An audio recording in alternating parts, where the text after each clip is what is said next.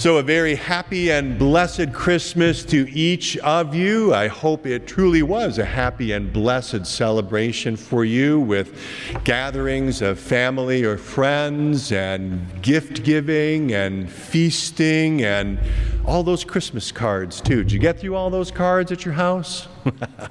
We give them, we receive them, and they're a way that we convey what's in our hearts to people we love and care about at this holiday time. And sometimes it's the only time we hear in the entire year from people. Otherwise, we are not in touch with them. But did you get your Christmas card from Prince William? Not Prince William County, but the Prince William. Prince Harry? No? Well, me neither, so that's how it goes.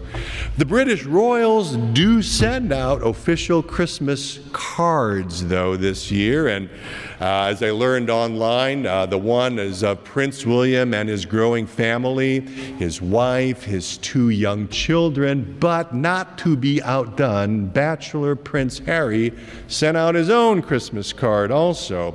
It's a photo from what he terms one of his favorite moments from 2015. The image shows the 31-year-old prince grasping hands with 95-year-old war veteran Tom Neal. Prince Harry met the pilot, Tom Neal, at the 75th anniversary celebration of the Battle of Britain on September 15th, 2015.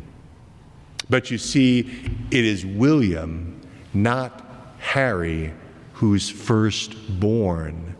And that means everything with who will one day reign as monarch of Great Britain. We hear about what it means to be firstborn in those scripture lessons today, both Old Testament and gospel lesson for today, and how Jesus, as the firstborn child of Mary and Joseph, is presented there at the temple in Jerusalem. And so that Advent theme for preaching that we've been focusing on, the King is coming, I want to extend just a little bit further to today as we rejoice in Jesus, our firstborn King who has come. And that's then the theme for the message today, the firstborn King. May the Lord's rich and abundant blessing rest upon the preaching and the hearing and the living of his word for Jesus' sake. Let's take a look first at that Old Testament reading for today, because it gives context and provides background to the gospel lesson. You can take out your worship bulletin if you like and look at that Old Testament lesson as we wend our way through this. Soon after delivering his chosen people from 400 years of slavery in Egypt, the Lord God commanded that the firstborn of both man and beast were to be his. That's what we hear in that Old Testament lesson for today. Beasts were to be sacrificed or redeemed, and firstborn male children were to be specially set apart for service to the Lord. But then sometime later, not long after this pronouncement, though, the Lord declared that something different was going to happen. And instead of all of the firstborn male children, he would instead take the whole tribe of Levi, and they would be specially dedicated to the service of the Lord. And so while male children, the firstborn, were no longer being set aside for service to God, the principle was upheld that every firstborn really belonged to the Lord. And a payment was required in order to redeem that child from this special service, we're told in the book of Numbers. And that price was 5 shekels. And in today's money, that'd be about $2.50. May not seem like much to us today, but at the time it would have been a rather substantial sum. And the purpose of all this, the purpose of it all was to remind God's chosen people, the children of Israel, that they belonged to the Lord, that they were dependent upon Him. They were to remember what God had done for them, how He had delivered them with a mighty hand, with an outstretched arm, and they were to teach this to the next generation. And so when a youngster would ask that good Lutheran question, what does this mean? Right there in the catechism, there it is. What does this mean? This provided a springboard for that teachable moment. You shall say to him, by a strong hand the Lord brought us out of Egypt, from the house of slavery. For when Pharaoh stubbornly refused to let us go, the Lord killed all the firstborn in the land of Egypt, both the firstborn of man and the firstborn of animals. Therefore I sacrifice to the Lord all the males that first opened the womb, but all the firstborn of my sons I redeem. This was to be a memorial, a living witness of what the Lord had done for His people.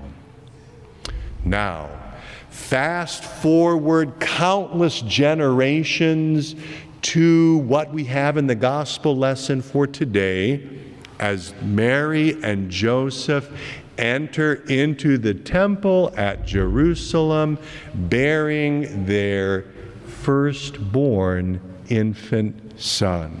Now, they did not live in Jerusalem. Their home was up north in Nazareth of Galilee. So they trekked all the way down to come to Jerusalem, to the house of the Lord there, to do what the law of Moses required. And this gives us a good picture of the faith and the practice and the piety of this couple, Mary and Joseph. And it's here, after fulfilling what the law of the Lord required at the temple, that Joseph and Mary encounter two of God's eldest children, Simeon and Anna. And it's Simeon and Anna who recognize who this firstborn king is. They get it. And Simeon bursts forth into song. Lord, now you let your servant depart in peace, according to your word, for my eyes have seen the salvation which you have prepared in the sight of every people, a light to give revelation to the Gentiles and for glory to your people Israel. Do those words sound familiar? They do indeed.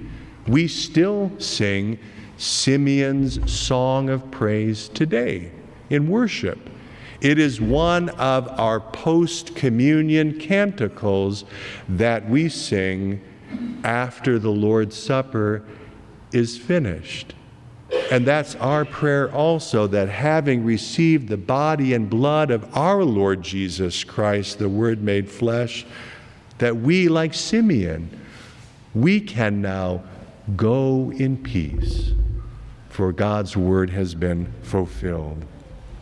Simeon's joy, Anna's joy, our joy, it's all in that tiny firstborn king depicted over there at that manger scene, because it's in him that the salvation of God has been revealed in the sight of every people. This is Jesus, true God, true man, born of Mary, who came to fulfill all that law of Moses required perfectly in your behalf and mine. He came to do what we could never do, to live that life of perfect obedience to the Father's will. And this is where the great exchange takes place. Jesus gives his perfection, his sinlessness, his righteousness for our imperfection, for our sin, for our unrighteousness. Doesn't sound like much of a deal for Jesus, does it? But you see, that's the kind of king we have, who takes what is ours and gives what is his. This isn't something we can purchase or barter or buy with money. It doesn't work that way. It doesn't work with a merit system either, where scoring brownie points, racking up meritorious living, that somehow that's going to assure us of getting in good with God. No. All of this comes as a gift.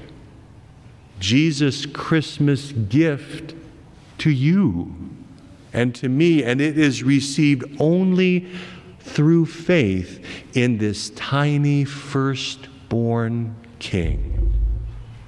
A king who loved you so much that he would step away from his heavenly throne and enter into our broken, sorry, messed up world for us all. Now, what is our response to all of this? Now, what do we do with this good news of great joy that is for all the people, as the angel announced to the shepherds on that first Christmas night? Where do we go with this? Do we just kind of sit on it and twiddle our thumbs till Jesus comes again? I can think of no better description of what we are called to do and what this response looks like than how Paul describes it in that epistle lesson for today. Colossians chapter 3. Take that out. Follow along with me as I read through this and realize this is Christ, our newborn King, at work in our lives today. Put on then, as God's chosen ones, holy and beloved, compassionate hearts, kindness, humility, meekness, and patience, bearing with one another, and if one has a complaint against another, forgiving each other. As the Lord has forgiven you, so you also must forgive. And above all these, put on love, which binds everything together in perfect harmony. And let the peace of Christ rule in your hearts, to which indeed you were called in one body. And be thankful. I love that little three-word sentence. And be thankful. Let the word of Christ dwell in you richly, teaching and admonishing one another in all wisdom, singing psalms and hymns and spiritual songs with thankfulness in your hearts to God. And whatever you do in word or deed, do everything in the name of the Lord Jesus, giving thanks to God the Father through him.